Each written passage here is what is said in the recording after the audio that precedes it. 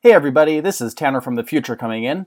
Or rather, the past. Look, we've mentioned many a time that our recording and release schedule is fairly mixed up, and lots of these were recorded months in advance, which means that we can't necessarily respond to current events in real time yet. At this point, I'm sure you've heard plenty of stuff regarding ongoing events. Me and Christina have both addressed it in our own individual podcasts, but of course we need to address it in this feed as well because there is some stuff specific to this show's context, so let's get to it. Lea Michele, fuck her. It was kind of an open secret that she was terrible already, but now it's confirmed and we'll add her to the list of people that we might end up appreciating her performance in the show, but sure as hell don't condone her opinions in the real world. More importantly, Black Lives Matter always, trans lives matter always. Fuck out of this podcast if you like to spout all lives matter or any kind of turf logic. Protest if you can, be sure to wear a mask, donate what you can to local charities and individual funds, and just stay safe, everyone.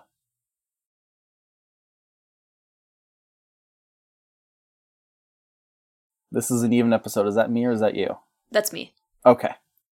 Yeah, I checked the sheet. Actually, hold on. Let me pull that up before I actually. There we go. Yes, it is an even episode. So No, wait, hold up. It's an even episode which means that you start. Yes, that's right. Because I did the ending last time. Yeah, there's an E in Tanner. Yes. Cool. There's an E in Christina. No, there's not. It's vocal.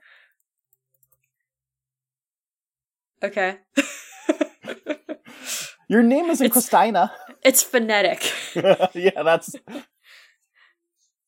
No. Well, in that case, then, by that rule, you also could say that there's an E in Regina, but not in Regina. Actually, no, wait, there is. There is. No. Okay, look. I may not be small, but I'm under a lot of stress. And I'm not responsible for my grip or my lack thereof on linguistics.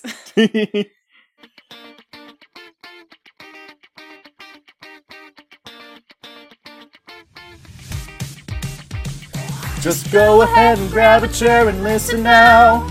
As we riff the show, Tanner and Christina gonna figure out why we love this show. Better grab your golden stars and slushies, cause you're listening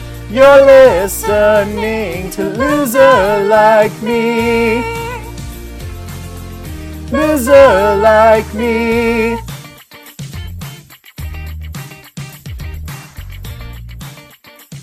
Hello, and welcome to Loser Like Me, a podcast where we recap and rewatch and review and react to Glee.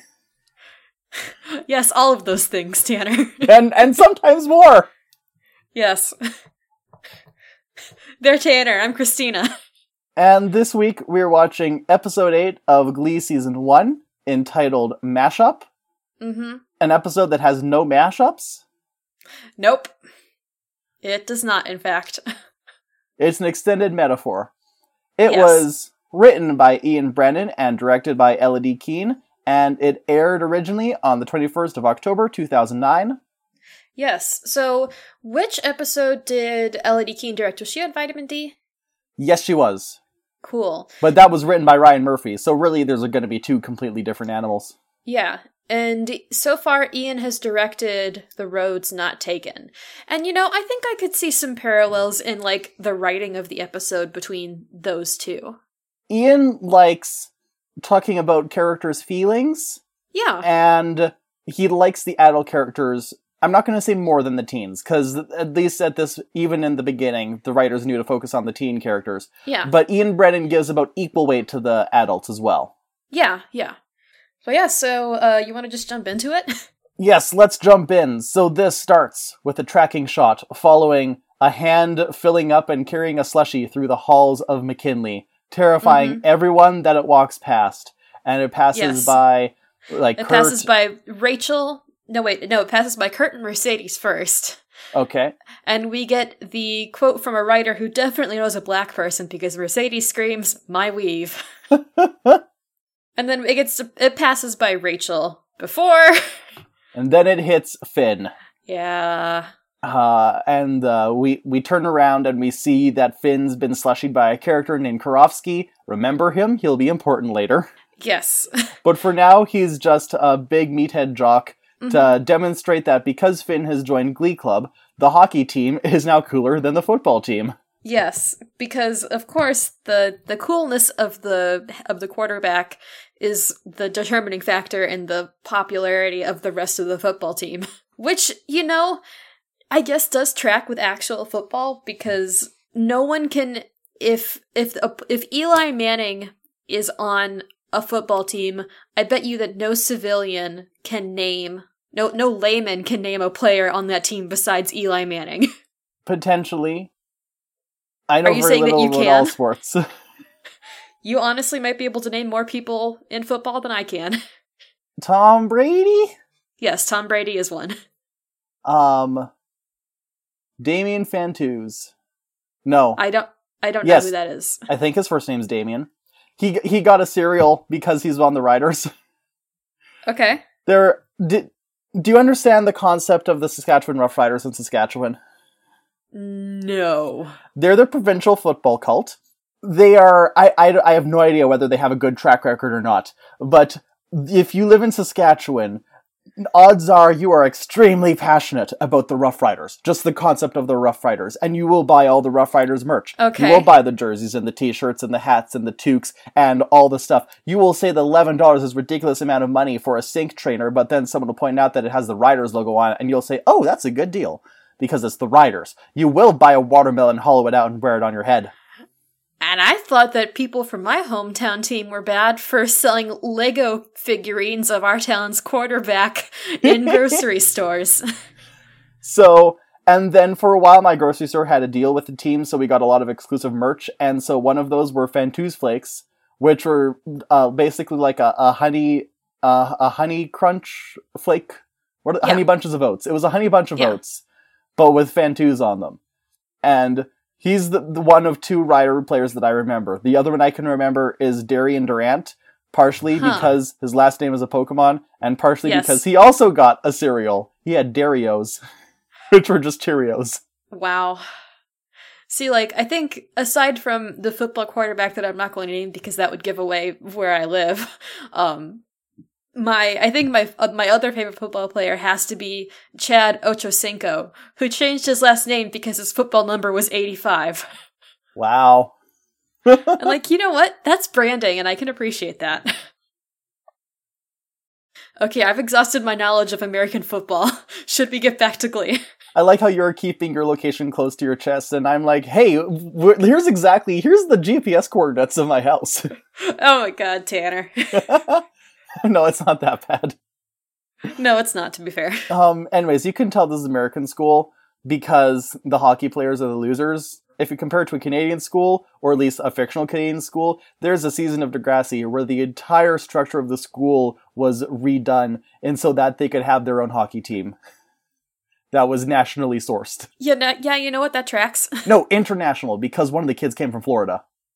Huh. Well, all of our sports talk aside, neither of us are versed in sports. Hockey has a puck. Yes, hockey. And so does Glee. Yes, hockey has a puck. Speaking of pucks, oh wait, no, never mind. He doesn't show up for a bit. Not for a while.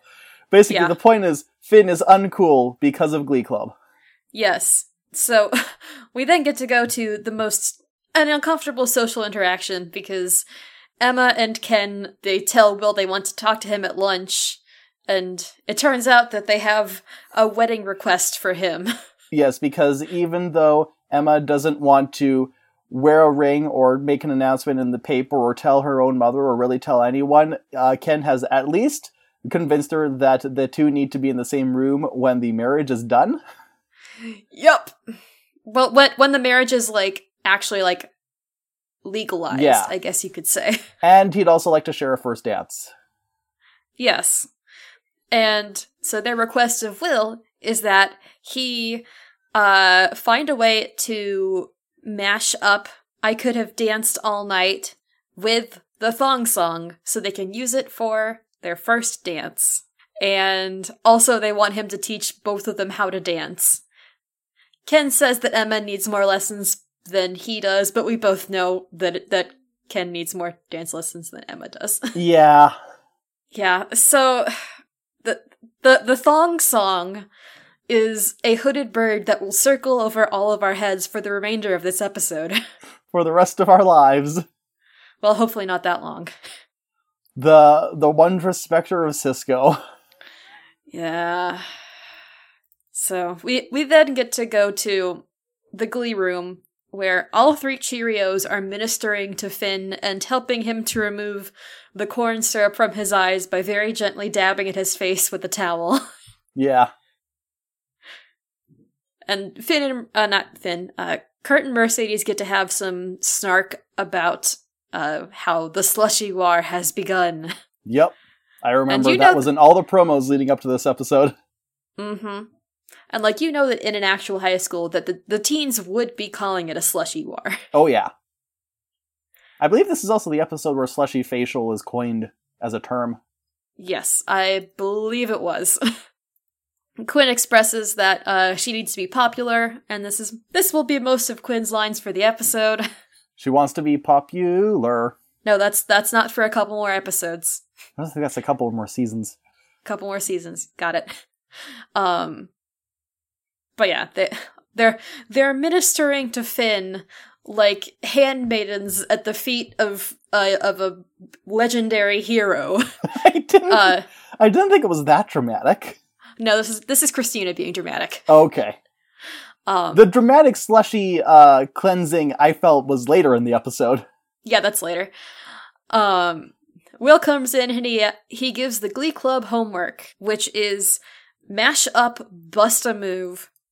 Which is for them to find a song to mash up with Bust a Move. Mm-hmm. All the guys that Will asks to take the lead on this song are like, I don't know. I'm not doing it. I'm not doing this for various reasons. I can't get funky to young MC. I still have cornstarch in my eyes. Yes. Which are all totally valid reasons. But then it leads to Will taking his dress shirt off and leading the song when none of the other students step up. This is an episode about Will getting to dance. Yes. It's like, did you know that Matthew Morrison can dance? We're going to try very hard to convince you he's a hot teacher. Yeah. Your mileage may vary. I do think that this scene is a good one. Because there's a lot of nice stuff that goes on in the background. I really like how when they're singing this song, oh god, okay, so I wrote down, right beside the song, my first note is, Will is going to dance because this is a teacher that fucks. I mean, he tries to. It is a very horny song. Yes. It is. But you don't really realize, because this is also definitely a song that, they'd play at a prom. Mm-hmm. Or a 13-year-old's birthday party. Yeah, it's not sexually explicit enough to be banned from public playing, but it is enough that it makes you go, It's the fun kind of horny. Yes. But yeah, the other thing, I had several notes that were more concerned, but the nice note is that Brittany and Santana, do their best to help Quinn get into the groove, and is a very cute, sweet friend time for the Unholy Trinity. Okay. I have some fun moments here. It's just that over the course of the entire song, it's about, a lot of it is, hey, the Glee kids, loosening up and dancing and having a good time with each other, and, Mike and Matt do a lot of, fun dancing, learning as they go moves from Will, which is nice, even though Harry Shum Jr. is definitely the better dancer. He is. It's kind of like a bigger version of Gold Digger from back in episode 2. Yeah, now because they have 6 more people. Yeah. My favorite moment of Bust a Move is that at one point, Will sings the verse about, the bridesmaid hitting on the singer, but he sings it directed at Kurt, who, when faced with this display of compulsory heterosexuality, just turns around, mouths, "Oh my god," and then excuses himself from the number until he finds a tambourine that he can play. Yeah. I also have a note where Will sings the line, "A chick walks by and you wish you could sex her," while spinning Quinn around. Yeah. It's not great. Hey, fun fact, everyone. Matthew Morrison and Leah Michelle dated in real life. This will come up later. Excuse me? Yeah. How dare they? Was this before or after the show? Before. Okay, that's a little bit better. Yeah, because they are close enough in age that it was not like it wasn't a creepy thing, but they did date before Glee started. Anyway, you probably have better notes on this than I do. No, so that was the last of my notes. that was the last of your notes? Yeah. For the entire episode? Oh no, I thought just the song. No. You probably have better notes than I do for the... Yeah, after watching Bust a Move, I just blacked out. It's all a blur. I mean, I almost just, like, blocked out everything from the thong song onward out of my memory, but I held on. But we'll get to that. So, after Will busts a move all over the Glee Club, Finn and Quinn go to see Emma because they need guidance on how to be more popular. And I'm sure there are real-life teens who went to their guidance counselor and like, hey, how do I be cool? I need to be cool. Yes. And they probably did get similar advice of the be yourself kind of vein. And they probably said, no, that doesn't work. Yeah, that's pretty much the gist of this scene. My options are be myself or be cool. Yes. I'd like to note that when they ask her about how do teens be cool, Emma says, I don't have a pamphlet for this, I'm sorry. Also, Quinn goes on a whole diatribe about how important popularity is in high school, citing the fact that was her mom's extracurricular on her college applications, and it got her into Arizona State. Yeah, and I'd like to point out that like Quinn's like extended metaphor here about comparing like social status to currency is actually like that's a smart way to phrase it. Continually showing that Quinn is, when she's written right, a smart character. Well, I think she's usually written as a smart character, because when she's not being written as a smart character, she's just in the background. I'm also referring to some things that happen in later seasons regarding Quinn. Oh, that's true. Yeah. It's fine. Everything's fine. We'll be upset when we get there. Yes. While Quinn is having her extended metaphor, Emma gets distracted by Will walking past and making dancing motions, and he's wearing sunglasses. So she says, sunglasses are sexy. Out loud. Yes, out loud. And then she like, motor mouths to try and justify this thing that she just said to two students. And Finn buys in, but Quinn doesn't. And also Finn definitely saw, like, Mr. Shu walking past, and somewhere in Finn's brain, some cogs are turning to put things together. Mr. Shu is sexy too. No, not the one I'm referring to, Tanner. Different cogs. This isn't Riverdale. Oh God, no. Yeah, when you have sunglasses on, you've got all the power because no one can see your eyes, and you could be looking right at your someone's boobs, and they wouldn't know. Yes, Quinn is properly outraged at Finn saying this. I wouldn't say outraged. She does just smack him on the arm. Yeah. Want to talk about the thong song? I don't want to. Do we have to? Thong thong, thong thong thong. So, this is another scene that exemplifies that Will dances because he's a teacher that fucks. Yeah. He busts a move all around Emma. Yeah, because she decided to wear her cousin's wedding dress, which I guess was the only one that she had ready access to dance practice with Will. And it's pretty much just like Princess Diana's wedding dress. But she wore it to practice dancing. And she didn't, what are you talking about? She didn't wear it to specifically fulfill a fantasy that she has about being with Will Schuester. No, she wore it because of the lyrics in the song. Ooh, that dress so scandalous. Oh yes, so scandalous, covering so much of her body in layers of taffeta. Oh no, and he fell on the taffeta, now it's gonna be all wrinkled. That dress is ruined. Yeah. But notably, they don't do the trope of, ooh, we fall on top of each other and then we kiss thing. That was nice. Yeah, which was nice. However, Ken does see this through a window and he is unhappy about it. And I think that's the shortest we've ever discussed a musical number, and I'm fine with that. Listen, let's move on. Song, it happened, it's real. We just have to deal with it.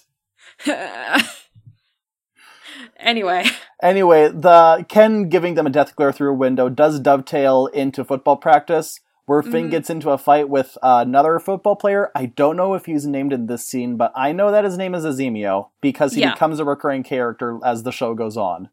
I think he is named in this episode. Okay.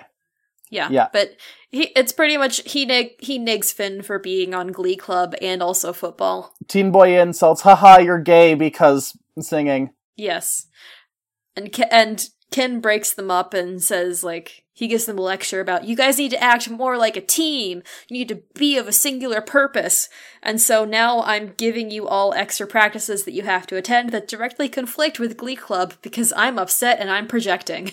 I mean, he has one decent line where he says that they didn't win their game because they were dancing. They won because they were a team. Yes, which is true. That's true. But again, also dancing. It's yet another example of, you're making a good point, but I don't trust it because it's you. Yeah, that's very true. Following up on, was that last episode? I think it's been the past few episodes. Okay. Listen, a broken clock is right twice a day. Yes. Or my personal variant that I've now taught to my mother, even demons know. I just remembered a point that I was going to make. Okay. Back when Finn and Quinn were asking Emma what was cool, they should have just gone to the McElroys. I don't think that... Oh no, 2009. The McElroys would have just been getting started. Well, I'm referring to the part of their CISA show where they literally spent a whole episode trying to figure out what teens thought was cool. Oh, that's right. And I think Justin's solution was flipping water bottles, and Griffin's was dabbing and clowns, and Travis's was supporting the teens and affirming their actions. Oh yeah, that's the episode where Griffin's, child ward got eaten by a clown. Yes. They stole my boy! So if Glee ever gets a reboot, what's the over-under on one of the McElroys showing up, and why is it Travis? Oh, it's definitely Travis. It's definitely either Travis or, Justin as a celebrity judge. But no, Clint. It would be Clint. Oh, would be Clint as local radio personality. Yes. Look, local radio personality, musical theater aficionado, and now part-time judge. No, Clint is the new Glee coach. Oh, I would watch that, though. They'd have such fun. He would never sing the thong song. He might, Clint but McElroy wouldn't do that to us. He would sing it, but he'd sing the postmodern jukebox cover. Okay. Where it's like a swing rendition. I would accept that.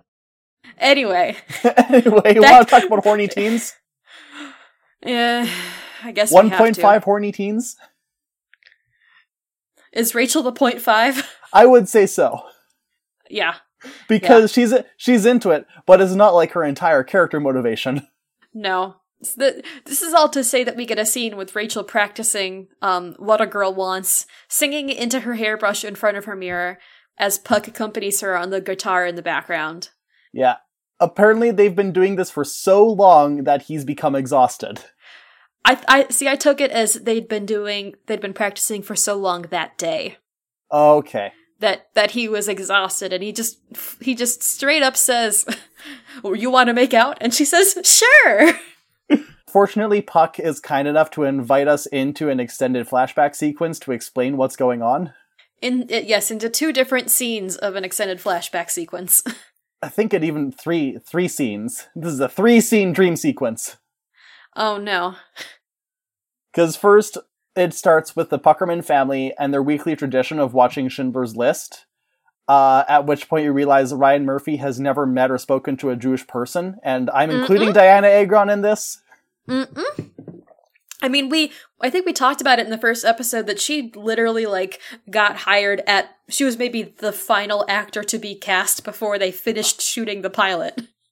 Yeah, oh yeah, she was the final actor. She was hired to be the hot cheerleader love interest, and then during the makeout scene, he just kept yelling, "Be sexier!" Yeah. I wonder why she doesn't want to work with him anymore. Anyways, to all our Jewish viewers... Yeah, we, too, Goyim, apologize for the actions of Ryan Murphy in this episode, even though he didn't. Well, even though he wasn't the head writer. I was just going to say that I'm assuming that anything stated to be quote-unquote Jewish or, standard in this episode standard Judaism in this episode is false. Yes. Because Ryan Murphy is just using the concept as a punchline. Yes, he is. If any of this happens to be true, feel free to correct us, but I'm hedging my bets and I think we're in the clear. Mm-hmm. I think that's probably a pretty safe bet, Tanner. Anyways, Puck has a sexy dream that Rachel climbed into his window and knew it was a dream because there's no way she could do that barefoot. Yep. Which is a very good line. Yeah, I have a hard time trying to figure out whether the show wants Rachel Berry to be a cryptid or like a secret mutant superhero. Rachel Berry and the Mothman Glee Club. It's like, no, that's West Virginia. I don't think Ohio has any like specific cryptids, although I'm sure they do. I can never remember where the Frog Wizard is from. I don't know. I'm sure I could probably Google it right now, but we don't have to. Well, I just Googled Ohio cryptids. Oh, okay. Oh no, yes! Ohio has the Frogmen! Okay, so then Rachel Berry and the Frogmen form the Cryptid Glee Club. There's also a Grassman. Oh, there have been Mothman sightings in Ohio. Huh. Anyway, all this is to say that Puck has a sexy dream, and then we get to have another slushy tracking shot. But this time, it's just that Puck got Rachel a grape slushie because that's her favorite flavor. Because one time he saw her lick her lips after he threw a grape slushie in her face. And he got it for her when he picked up dip. Which is great. Yeah. Also, shortly after he had a sexy dream, he realized that, quote, Rachel was a hot Jew and the good Lord wanted me to get into her pants. Yep. Which is another good line, if not for just the sheer audacity. Yes, it is in fact a very audacious line. It may not be my favorite line of the episode, but it does get points for the sheer chutzpah of everything. So Puck suggests that they practice mashups, which in Puck language just means let's make out some more. Hey baby, I'll mash you up. I mean, he already did that, technically. I'll mash your potatoes. No. But so Rachel breaks up with Puck because he isn't brave enough to sing a solo in front of Glee Club. And that's why she can't go all the way. Yes. So it's time for a song by a great Jewish artist. It's Sweet Caroline by Neil Diamond. I did not confirm. Was Neil Diamond actually Jewish? Let's quickly check. Neil Diamond. Jewish? Question mark? Is the first result Glee? He was born to a Jewish family. So I don't know if he is practicing or ever practiced it. Oh, he's noted as a Jewish American legend in the Jerusalem Post. Okay, I think that counts. Yeah, I think that's evidence enough. See, this is Glee. We have to double check because they'll just call people Jewish and then ignore anything surrounding it. Yeah, because very little research went into the writing of Glee. Yeah. Anyway, Sweet Caroline. Ba, Yeah. ba, ba. So good! So good! So good! It's a fine song. It's good, I guess. There are just so many good background moments in this song. Yeah, like the entire Glee Club does the audience parts, like the ba ba ba. We also, during the hands touching hands, Kurt and Mercedes slowly touch their hands together and clasp them. Yes, they get to do the musical theater teens doing dramatic gestures at each other while singing. Quinn is watching Puck with a look that says, oh no, he might actually be boyfriend material. Yes. Because he sang Neil Diamond. Meanwhile, during all of this, Finn, you can just see the gears trying their hardest to turn in his head as he attempts to process the concept of, wait a second, is Puck flirting with Rachel? Yes. And sitting next to him, Santana looks upset, even though she broke up with Puck in episode, 3 for his terrible credit score.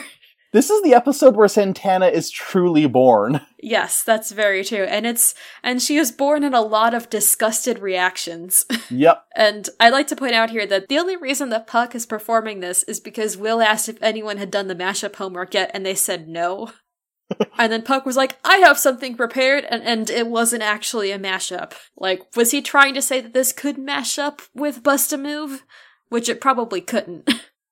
Yeah, I think it was like, I didn't do the homework, Mr. Shu, but I have a song to sing. Yeah, he was trying to get partial credit. I'm going to sing my feelings. Mm-hmm. Which, in the universe of Glee, is worth at least a C-. Yeah. Even though I realize that Glee is an extracurricular and thus doesn't really have grades. Whatever. It's fine. It's fine. Then we get to cut to Finn and Quinn walking down the hallway wearing sunglasses because Finn has determined that that is the way to be cool and Quinn is here to support her dumb boyfriend. Yeah, she's trying her best to be optimistic about their accessories. Yes. The goggles do nothing. No, they do not. Because the whole hockey team surrounds them with slushies in hand, and Finn's like, oh hey guys, what's happening? We cool? And they're all like, no! And then just slushy them from all directions. And they say some more mean-spirited things. But my favorite part of this scene was that as all of the players are stalking off, one of them slips and like falls flat on their back because they walked through a giant puddle of slushy. It's great. I love it. that was great. Like, depending on how the rest of this episode checks out, that might be my best moment. Yeah. And this wasn't the hockey team, this was the football team because Azimio was there. Oh, okay. And he warns Finn that if he chooses Glee Club over football practice, then this is going to be the daily thing. Because that was what Ken's ultimatum was, that if you miss this extra special football practice for Glee, then you're off football forever. Oh, yeah, that's true. I forgot about that. And I'll order the rest of the team to assassinate you, or something. It's fine. Yikes. It's Sue's Corner. Yes, it's time for another Sue's Corner. The gist of it is, she supports bestiality. Hi, I'm Sue Sylvester, and I think dogs should wed people! Ah! So, this scene only exists because after her segment, Sue gets flirted on by the show's anchor, whose name is Rod, because they were just out of ideas for naming male background characters, I guess. It's local newscaster Rod Remington. Yes. And he hits on Sue, and he offers her a date to go have fondue, and she accepts. And then they play Erotic Battleship. In what is, I'm assuming, either Sue's office or her home. Because the background, it looked like she was sitting in the chair at her desk with, like, the trophy case behind her. But everything was so overlaid in a yellow filter that I couldn't tell if it was her office. Sue would probably seduce a man at the school as a power move. Yes. This is intercut with... Swing, swing, swing, swing. Yes. Will and Sue, for some reason, swing. Yes, they practice swing dancing to the song Sing, Sing, Sing, and I'm like, and this is also a really fun scene, because I feel like it was more Jane Lynch and Matthew Morrison having fun dancing with each other. Because they're both actually, like, really, they're having fun with it, and they're actually pretty good. I can appreciate them enjoying it. Yes. But this entire scene and this whole C-plot do nothing for me. Yeah, I'm not a fan of the plot, but I think this scene was fun because it's fun to see people having fun while they dance. That is the reason that I am giving. After Bust-a-Move and Thong Song, that's when I realized, this is just an episode about Will dancing and Puck being Jewish. Yeah, that's true. It essentially then Will and Sue get to have a talk where they're like, oh, yes, like, I needed you to teach me this because my co-host, who I am now dating romantically and I'm in love with, invited me to be his partner to the sickle cell anemia dance-a-thon or something like that. Yeah. And I'd like to take a note here that Sue says that he invited her to a dance marathon, and in the flashback to their battleship scene, he says specifically, I like to swing, and I'm like, is he asking her to be a swinger? See, it could go both ways, based on how things play out later in the episode. Yeah, but because Sue is now experiencing because she's now experiencing attraction, this means that now she has compassion towards Quinn and Flat Baby, but it doesn't mean that she doesn't nag Will about his terrible marriage and also the whole Ken and Emma thing, and also how the football players are gonna have to choose Glee or football. The last of which Will did not realize, so this just transfers us into the following scene where Will confronts Ken in the locker room. Mm-hmm. Because I know what's going on, Ken. You're just jealous because you need more dance training than Emma does. Mm-hmm. And Ken says, no, it's because Emma is settling for me and she has eyes for you, and I'm just in a terrible emotional state. But I love her too much to actually try and advocate for myself. And then actually Will has a moment of emotional maturity and clarity, because he says, I haven't ever encouraged Emma, but I also haven't ever discouraged Emma. Yeah. They agree that this makes the two of them square, but Ken still says, oh, well, the Glee kids still have to choose whether they want to do football or whether they want to do Glee. It's like those kind of scenes where a couple's fighting over a dog and they let the dog decide who it wants to live with, except it's teens and extracurriculars. Yeah. I'd like to note that will honestly probably not remember this emotional epiphany I don't think he'll remember it in another 10 minutes into the episode. Oh yes, I have a note about this. Okay, cool. So we'll get there in a sec. Anyways, we cut to Puck and Rachel walking arm in arm down the hallway, and Puck asked Rachel what she thought of his solo, and she said, oh, it was fine. Not as good as Finn, but it was fine. You'll get better. And we can be an item now. I still won't go all the way with you. Yeah. And she says, you're a good performer, Puck. And then, immediately after this positive affirmation, he gets a slushie to the face. Yep. So now we get to we get to go to Lima, Ohio's hottest spa, the bathrooms at McKinley High School. Hey, Christina. Yes? Did you get baptismal vibes from this scene? No. Because it's... Did you? A little bit, because we've got Puck, laying, face up with the back of his head in the sink, as Rachel has water in a cup, and she gently pours it through his head and runs her, fingers through the hair. So maybe the fingers through the hair isn't necessarily relevant. But I just got a weird baptism scene from this. See, my reaction was, oh, it's literally it's the hair salon bathroom. Okay. Because, that is a lot of the times what happens, if you're getting your hair washed at salons that I've been to before. Okay. And also, this, hey, anyone who lives outside of the US or went to a private high school, no public school bathroom in America is ever this clean. Oh, absolutely not. Doesn't matter if it's guys or gals. No, does not matter. It would be terrible. But all this amounts to Rachel cleans his hair and his face of the slushy corn syrup, and he apologizes for slushying her because, hey, guess what? Puck can feel empathy for the next 10 minutes of episode. This is the true beginning of Puck's face turn. Okay, I can roll with that, I guess. It's a bit of a zigzagging, winding road.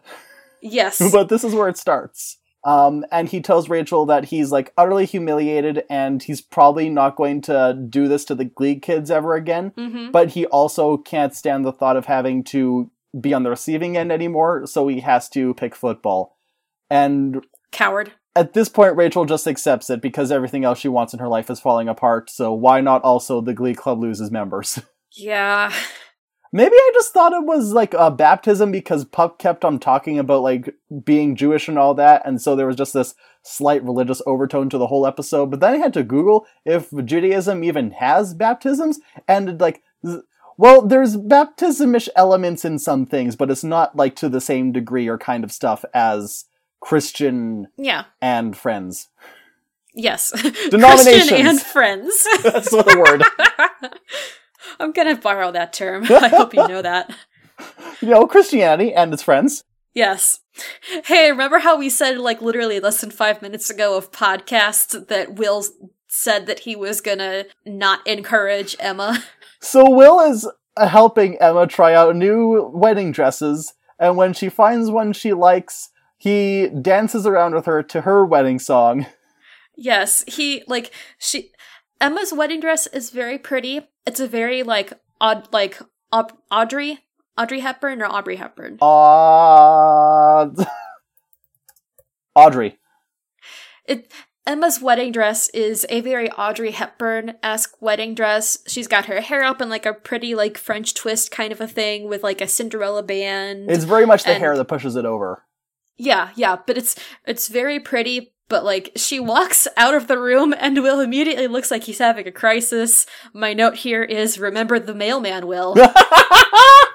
But despite all this, he still decides that the most prudent course of action is to play an instrumental version of I Could Have Danced All Night with Emma and to practice dancing with her in the middle of the bridal shop, and he encourages her to sing along. And it was real good.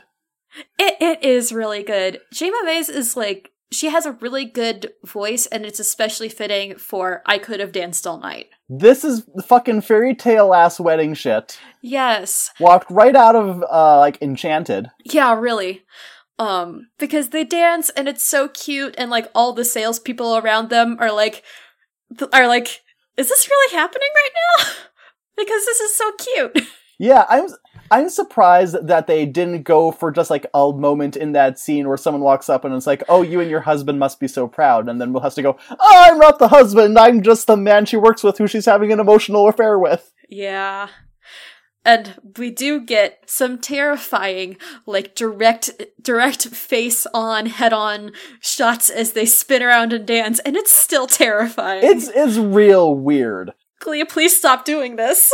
Listen, it was a real good number vocally, so the cinematography had to bring it down a notch. I guess. They end the number in doing, a really cute romantic, a dip with, Will clutching Emma's hand to his chest. But Will still won't have any kind of emotional realization for 5.5 episodes. Yeah, he's that was a fun dance that we had really romantically. Anyways, your fiancé and I are in a feud, and he's trying to poach my Glee Club member, so I have to go deal with that. Bye! Mm-hmm. And meanwhile, Emma is in a crisis. She has so many crises in this episode. She's so full of feelings. Yes. And then we get to have what's a really fun little, shot. Because then we get to cut to all the Glee kids, looking up at a clock as it ticks over to 3:30. And when I say Glee kids, I mean the Glee kids except for Puck, Mike, Matt, and Finn. Yeah. But they're looking up at the clock, and it cuts to the door, and it cuts back up to the clock, and it hits 3:30, and Will walks in, and they're we don't know where the guys are, and Quinn is still wearing her sunglasses because when she commits to a bit, she commits to a bit. Yep. So, after some agonizing few seconds, it seems like no one's gonna show up, and then Matt and Mike come into the room, and everyone's real happy. And Brittany runs to Mike and Santana runs to Matt. Mm-hmm. So I guess they had a brief relationship at some point. Brittany and Mike probably started dating after she found out he could dance. Probably, yeah. And then after a few more agonizing moments, Puck shows up and everyone's real surprised and thrilled. And Rachel's oh, maybe I can date this man anyways. Mm-hmm. And she's this means that you're going to be slushied, right? And Puck's bring it. But Finn shows up to football. And not Glee. It's sad. It is sad. We're sad. We won't be sad for long. We'll be sad for a different reason. Because we get the third slushy cam of the episode. But this time, it passes by Tina, Artie, and Mercedes in the hallway. Wearing raincoats? They're wearing rain ponchos and over their clothes, and they just they scream and then bury themselves in the ponchos. At the sight of a slushie. Yeah. Which, at this point, I realize that the entire administration of McKinley High School is inept and corrupt, but why wouldn't someone realize that this is bullying and abuse and have done something about it? Besides the fact that it's Glee. Kids will be kids. Boys will be boys. They really should have chosen a curricular that didn't involve getting slushies. Oh, God. They're doing it for YouTube. Oh, God. These and many reasons are why teachers in 2009 were bad. Yes. Fun fact, the reasons they are bad in 2020 are pretty similar, except now they do it for the TikTok. Yeah. Anyway, And the slushy cam ends up at Kurt and Rachel talking, and then it turns out that it's Finn carrying it, and he's here to slushy Kurt. But he doesn't wanna. He's conflicted. Yes. He's conflicted, and Kurt says, I'll give you, like, oh god, what's the word? I'll make your choice for you. Yes, I'll make your choice for you. And Kurt slushies himself in the face. It's very dramatic. Finn looks like he just saw someone get shot. Yeah. And Kurt turns to Finn after he, like, wipes it out of his eyes. And it's like, take a moment to consider if any of your so-called friends on the football team would do the same for you. Yes. And it's, like, Corey Monteith did a good job in acting in this scene because, like, Finn might be incredibly dumb, but when he feels something, he feels it deeply. He leaves the scene like, oh god, I've just killed someone. And Kurt screams, get me to a day spa, stat! And the girls rush him into the girls' bathroom. Yep. Also, and I guess they leave Artie to stand watch. Pretty much. Also, I'd like to point out that Kurt's wearing some kind of plastic... cellophane-wrapped jacket? Some kind of cellophane plastic-wrapped jacket, but because it's Kurt, I can't tell if this is fashion, function, or both. I think it's both in this case. I'm going to wear the most dramatic machine-washable outfit I have. Yeah, why not? So after this, we cut to Sue wearing a zoot suit that she probably stole from the set of The Mask. See, I'd like to take a moment here to mention that I have drawn a character in an extremely similar zoot suit, and those things are, like, really bulky. Sue shows up in a zoot suit to, I guess, check on Rod and show him her outfit, but he's kissing on his co-anchor, whose name is Andrea, in what is literally, like, the most stereotypical over-sexualized kissing on desk pose. The most unironic heterosexual makeout. Yeah. And it turns out that he didn't think that he and Sue were exclusive, which kind of confirms my swinger theory. Yeah. Except we're legitimately also going to a dance-a-thon. Yeah. And I have a note here that's just, Sue was crushed, sad face. I'm not sad for her. Gonna be a few more seasons before I feel any kind of pity for Sue. I have empathy for the situation. I don't pity Sue for what she does in literally the next scene that she appears in. Yeah. It says a lot of not nice things about the redeeming power of love. Yeah. Anyway, fucks. Oh, god damn it. I mean, he is, yes. He does, has, and will. Yes. So, at football practice, Puck is sitting in the stands and he's watching it and being sad. Rachel comes over, she asks if Puck misses football, and he doesn't. But she also takes this opportunity to end things with him because she has too many feelings for Finn, and he clearly has feelings for Quinn because he's always looking over at her whenever they're doing group numbers. And he refuses to admit it because, gosh dang it, he's trying to adhere to toxic masculinity. Can't you see that, Rachel? Yeah. So then he throws in Rachel's face the fact that Finn is never going to leave Quinn, especially with a baby on the way. And Rachel's like, can we still be friends? And Puck says, we were never friends. Yes. And then he storms off because he learned one thing from Rachel during the brief period that they were dating. It's how to make a dramatic exit. Yes. And, listen, he's being a bad teenage boy, but we've seen examples of worse teenage boys, and he's clearly going through some stuff, so I'm not going to hold that against him. Yeah. So then we get to have a scene with Finn and his dad, Will, playing catch.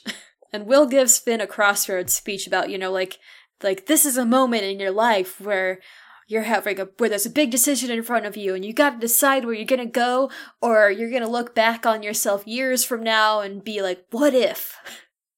That might actually be almost literally word for word what he says. Pretty much.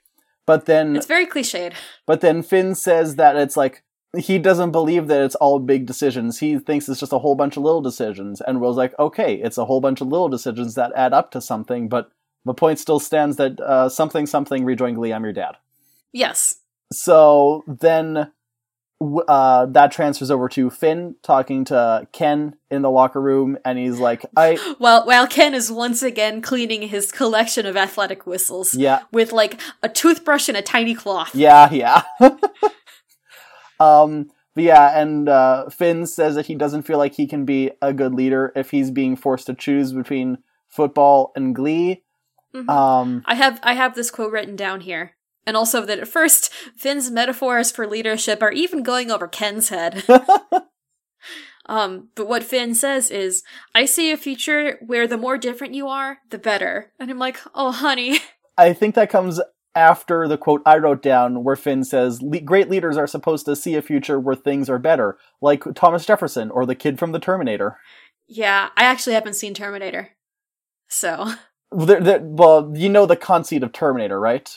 Yes, I do. Yeah, so it is that kid. Yeah. Finn's leaders shouldn't have to choose between Glee and football speech. So it so deeply affects Ken that Ken cancels the conflicting football practices.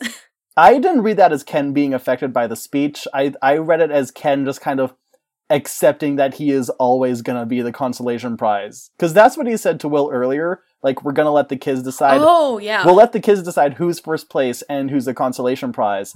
And Ken, like, yeah, Finn joined football, but the other three guys didn't. And Ken's just sitting there, and he knows that Will has, like, some emotional maturity when it comes to dealing with the kids every other week.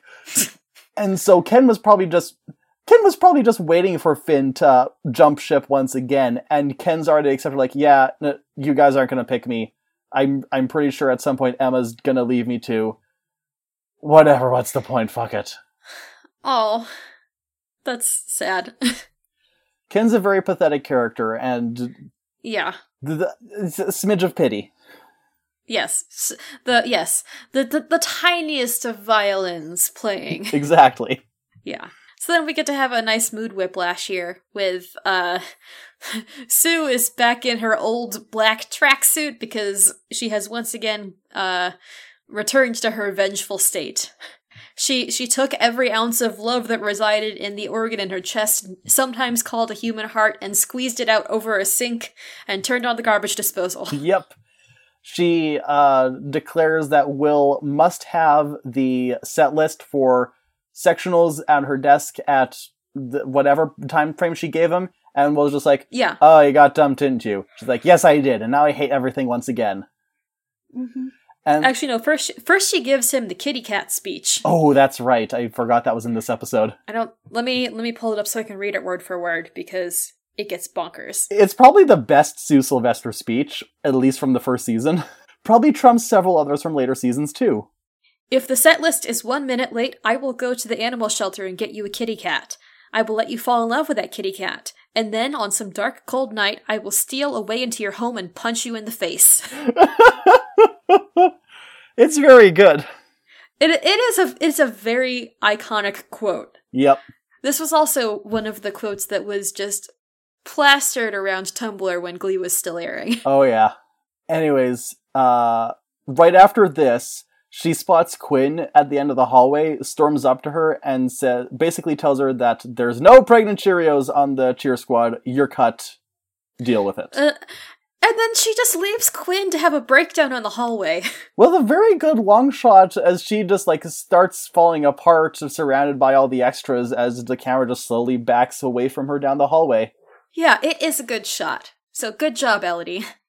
Yeah, Quinn's life is in shambles. Yes. Then go to, hey, more people whose lives are in shambles. Will and Emma meet up in Emma's office. And they finally wrap up the extended metaphor of the episode by agreeing that there's no good way to mash up I Could Have Danced All Night and Thong Song, because some songs just don't go together. Even though they're two good songs individually, but they just don't mesh. Yes.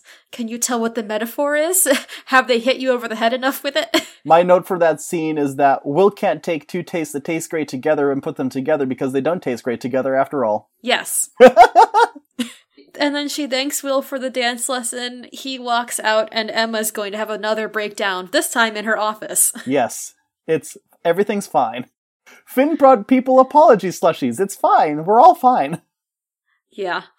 And he brought everyone in Glee Club specifically slushies to practice. Yes. And Kurt has a sassy, sarcastic line about about how slushies make you fat.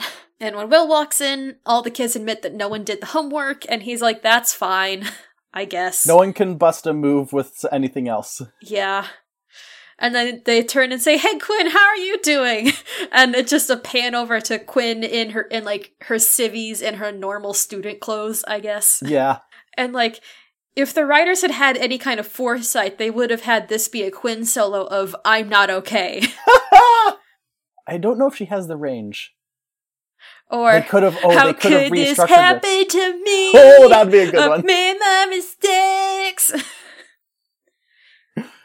Well, they could have rearranged I'm Not Okay into, like, a ballad. That would have been... See, that would have been great, but that's like a Glee Season 2 thing to happen musically. Yeah. Not as much as Season 1 thing. But it sounded really good if Diana Agron was singing it. I mean, yes. But... Will says, like, what's wrong? And she's like, my life is in shambles. And they're like, but it's okay. You have friends who've got your back. And she's like, yeah, okay, I guess I do have friends who have my back. And I'm like, yes, good. Yeah. Support systems. Quinn's like, I'm going to start my morning every day with a slushy facial. And everyone's like, yeah, but we're all going to have to deal with that. And we'll deal with it together. Mm-hmm. And then they realize, wait a second, Mr. Shu, you've never been slushied. Yes, and this is honestly like a really fun way to wrap up the episode because he's like, oh, I don't know how you guys deal with getting slushy facials every day because I have a brain freeze. My experiences are equal to yours, says the white man. And then they're like, Mr. Shu, you've never been slushied before, like you said. And then, like, they all, like, they do, like, the slowly I turned and step by step, inch by inch. And Will accepts the fact that he's going to be slushied like a sports coach getting dunked in Gatorade. It ends on like a fun shot of them all like throwing their slushies at the camera / Will, and him just absolutely like plastered in grape slushy, and he just and he's a very good sport about it. Yeah. And he says from the top again. Yeah. So now that Will's been slushied, now he too is a minority. Mm-hmm. Congratulations, Will! You finally made it. So the Glee episode is done. Before we go into our best and worst, I do want to note a few trivia notes that I missed. Yeah, definitely go for it. I didn't have a chance to look up any trivia for this episode. So when you mentioned, you brought up the My Weave line from the beginning of the episode. Mm-hmm. That was actually ad-libbed by Amber Riley. Oh, I take back my comment. Yeah. I take back my comment to give credit to Amber Riley that she deserves. Yes, and, you know, Mercedes and her weave does become a recurring thing for, like, the first 3 seasons, so... Okay. Foreshadowing? Sure. Character development. Someone on Glee's writing staff actually remembering what had been said in previous seasons. Yeah. Also, apparently Matthew Morrison submitted this episode to the 2010 Emmys for lead actor in a comedy. What? Yeah. Why this episode? It's not even your funniest episode. No, this episode, like the only comedic parts in this episode were like the musical numbers. And Puck and Finn being absolute buffoons. Yes, and that.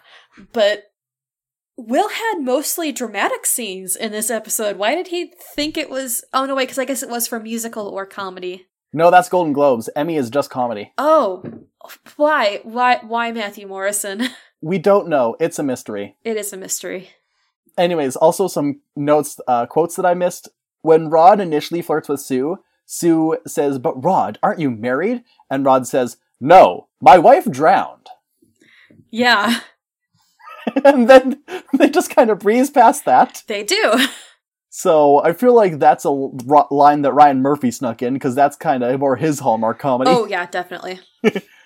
And also during the million little choices that you make in your life speech, Finn starts off, he says, "I don't buy that. I don't think any one decision makes your life unless you accidentally invent some kind of zombie virus or something." Yeah, that's a good one. Yeah, those just close off my notes. Okay, cool. I have another note that says Will is dead now. Will is dead because of what? The slushies. Oh, okay, yeah, that's true. He goes Wasted. He goes into hypothermic shock. Yeah. Oh no, now Emma has to coach the Glee Club. They'd be much better. They'd have to probably push really hard to get certain music choices made. Yeah. but she would probably be better at coaching Glee than Will is. Yeah. Anyways, I started. Christina, what was your Gold Star song? I think it does have to go to I Could Have Danced All Night, because Jima Mays does a really good job with that song. And I'm thinking about it, and I think it'd be really funny and neat to see Jima Mays star in a production of My Fair Lady. That would be fun. I mean, heck, I think we discussed that she's from Appalachia. Yep. Heck, you could set it in, New York and have them be trying to break her of, a West Virginian accent or something. Oh shit, you're right. That would be great. Hey, casting directors of Broadway shows, get in touch with us. You can have that idea for the low sum of something with at least 6 digits. Just give us royalties. Yeah, give us royalties. Give us royalties and free tickets to go see it once. Yep. What's yours? I'm gonna continue disagreeing with you on best song, because my best song is Sweet Caroline. Ba ba ba. Good songs never sound so good. So good! So good! So good! That's a valid choice. My reasoning is pretty much the same reasoning you picked Ride With Me last week, just because of all the interactions with the Glee Club amongst themselves, and also Santana being created. Yes, that is true. That's a very valid reason to choose that for your song. What's your Gold Star moment, if it wasn't the song? I'm tempted to make it the moment of the Glee kids finally banding together against their nemesis, their teacher, at the end of the episode. But I'm conflicted between choosing that or choosing the moment of that one football player slipping in the slushy puddle. I mean, I'm not choosing either of those moments. Okay. So, I'm sorry, you're gonna have to pick one. Here, you know what? I'll do this the frickin' scientific way. I'll roll a die for it. I'm rolling a die on air. Okay, hey, I got a D6. Okay, so evens are everyone slushying Will. Odds are football player on slushy. And I'll roll it on a mat so it doesn't sound terrible on mic. It's an odd, which means that it is football player tripping in slushy. An excellent choice. My best moment is Kurt slushying himself. Oh god, that's also a good moment. I am changing mine to that. Okay. Actually, no. Wait, no, I'm not. Okay. I'm gonna stand by my choice, but I'm also agreeing that your choice was a good one. I don't think we've ever disagreed with each other on whether a Gold Star moment is actually not worthy. We probably won't get to that until Blaine shows up, because he's a very divisive character, especially when it comes to boy. You. Listeners, I'm a Daring Chris stan in general. Tanner is not when it comes to Glee. I like Daring Chris fine. It's just that after a few episodes of Blaine, me and my mother turned to each other and said, I feel like he's a stalker. I am sure that I will be able to at least understand your viewpoint when we get there. I might not agree, but I will probably be able to see what made you two say that. I mean, I can't recall any of the evidence we had, so take that with a grain of salt. Yeah. Maybe this will turn me into a Blaine stan by the end of this podcast. I mean, look, we all agree here that the menace is Will Schuester, so... Indeed. Speaking of things we don't like, what moment are you slushying? Take a wild fucking guess. This was a dense episode, I can't remember. Thong Song. Oh yeah. So far, this is the one song, I understand that the writers picked the most the song that was the most disrespectful of the tone that it needed to be used in, but they could have the least wedding appropriate song. Yeah, but they could have picked a different song, and not a song that is sexual harassment, but with music. Is it? Okay, I haven't checked the lyrics. Is it that much sexual harassment? I felt like I was being sexually harassed when Will Schuester was singing it to someone who wasn't even me. It could be read as a little bit sexual harassment, but you compare it to other songs that are a lot more overt. You could easily read it as just someone who sees this girl from afar and is like, I wish I could get with her. It's still my worst. What's yours? My worst is just the entire Sue subplot, because it does nothing for the episode. The scenes that relate to it just kind of slow things to a halt, and we didn't need to go through all of that to get to Sue kicking Quinn off the team. Yeah, that's true. I wonder if the Sue's subplot thing wasn't because they saw, like, Jane Lynch and Matthew Morrison goofing around on set and were like, yes, do that, but we need a narrative reason for it. I feel like it was Matthew Morrison. I feel like a good chunk of this Matthew Morrison Yes. was Matthew Morrison going to Ian, or no, he would have gone to Ian so he could write it in. He's like, hey Ian, I feel like I haven't danced enough in this show. I want to dance. Can we dance? Can I have 3 full dance numbers? I only need to sing for 2 of them, but I need 3 complete dance numbers. Please, I need video of me dancing that I can use to set up my teaching people to dance service on Cameo or whatever the fuck it is. I'm Matthew Morrison, and I'll be your improvised dance teacher. Tanner's improvisingly dancing. And I'm only sorry that I couldn't get a screenshot of that to, like, tweet out when the episode goes live in, like, a month and a half or whatever. I think one of the earliest posts on our Twitter was just that clip. Yeah, it was. I think you were the one who put it there, too. Yeah. Yeah. Anyways. Yeah.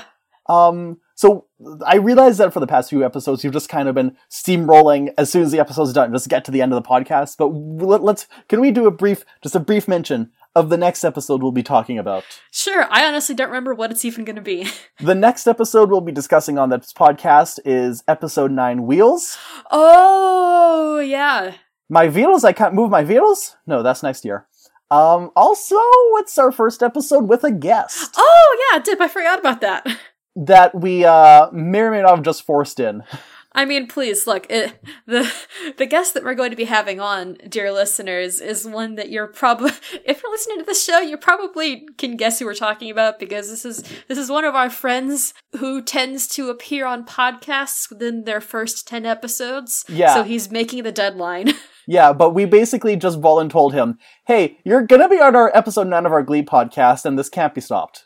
And because he's a good sport and also a good friend, said yes. Yep. So, you guys can stay tuned for that when it comes up. Figure out who our guest is. If you have all the clues. If you guessed right, we'll retweet you. Or something. Yeah. Loser Like Me is a part of the Corner Podcast Network. We can be heard on your podcasting platform of choice, and if we aren't there, let us know and we'll work on getting there. And that's what you missed on Glee!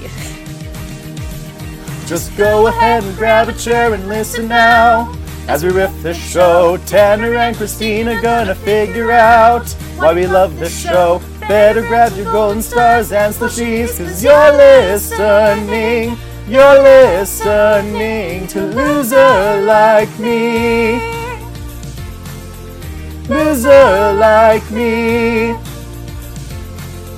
Loser Like Me.